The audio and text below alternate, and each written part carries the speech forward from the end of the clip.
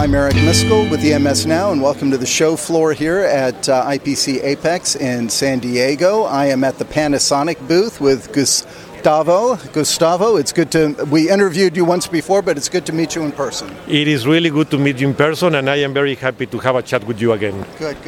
Before I get into some of the questions I wanted to ask, how's it been so far at the show?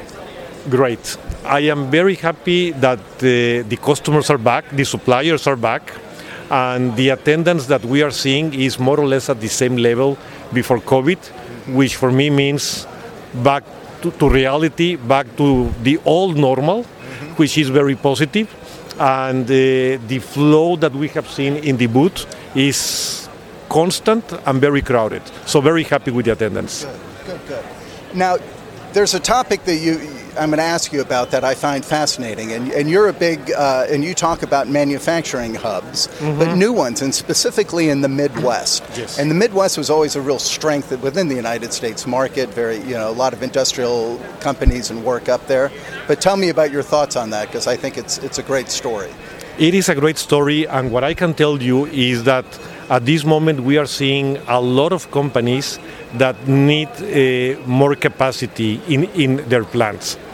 Why is the reason? There is a lot of reshoring from products that were being made in Asia, and now they are coming back to the US, let's say for 4 reasons, if I remember the 4 reasons. One was COVID, that was very difficult. Then it was lack of components, and then the transportation from Asia to North America. The cost issue. The cost and the time was significantly worse. And last, and maybe the most critical and sad, is the geopolitical challenges that we have with Ukraine. When you combine these 4 challenges at the same time, in the same year, customers want to have manufacturing practically in their backyards. They do not want to manufacture in Asia, China, Taiwan, whatever, because if anything happens with these 4 variables, only with one, that is going to be catastrophic. If you add the potential that several of these 4 variables can happen at the same time, that means that you need to shut down your operation, and that is not acceptable. So the Midwest is attracting a lot of this new investment, and something very important, Eric, the CHIPS Act that the U.S. Congress approved, is going to be $39 billion that will be spent in the next more or less 10 years. But during the next 10 years, we are going to see a lot of investments in chips, and a lot of companies will produce chips in the U.S. Today, 94% of the chips are produced in China. But those chips are used for everything. I mean, just here in the cell phones, in the computer, in the planes, in the cars. So the idea is to bring the chips production, at least part of it, to the US. And then something very important. Once you produce the chip, the obvious next step is you are going to populate the printed circuit board in the US. You are not going to produce the chip here just to send it back to China, populate the board in China, and then bring it back. Doesn't make a lot of sense. So I see a lot of electronics manufacturing growth in the US or in North America in general.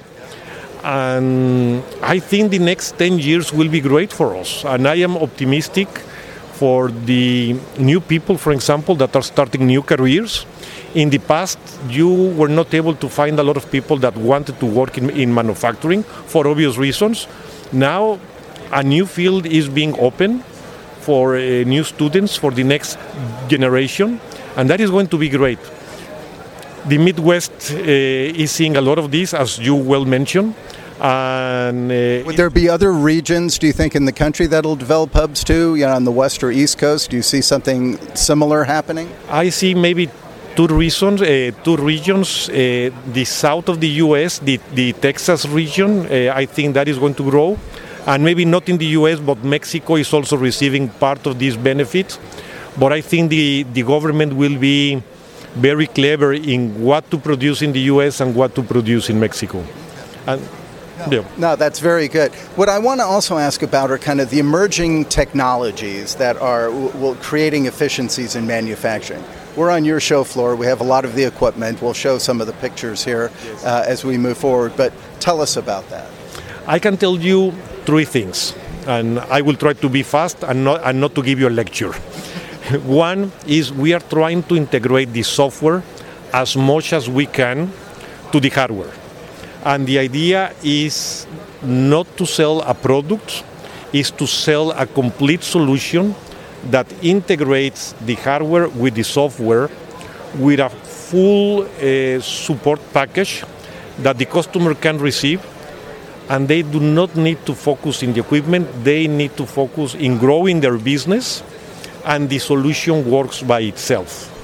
So integration hardware software is number one. Number two, now that you are asking, we are presenting two new products here at Apex. One is the new screen printer. I will try to be very generic. 60% of the errors or the problems in quality are generated in the printer. With the new printer, you have huge benefits, and I will tell you, with the old printers that the market offers, you normally need 15 minutes to do the changeover, and besides the time, you need a lot of labor, skilled labor, to do that change.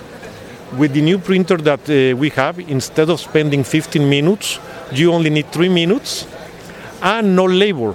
You push one button and that's it. No. This is massive because besides the time that you save, you minimize the need to constantly train people because you need a lot of skilled labor, a problem in the US right now and in all the countries. And now you do not need that skilled labor because you literally push one button and all the changeover is done automatic. The other one, the auto setting feeder. Normally when you load the reel, you need to manually peel the reel, and that process takes 45 seconds per reel. Now you only load the reel and it is done automatically, and it takes 20-25 seconds. You may say, well, Gustavo, we are going to save 20 seconds. Yes, 20 seconds per reel.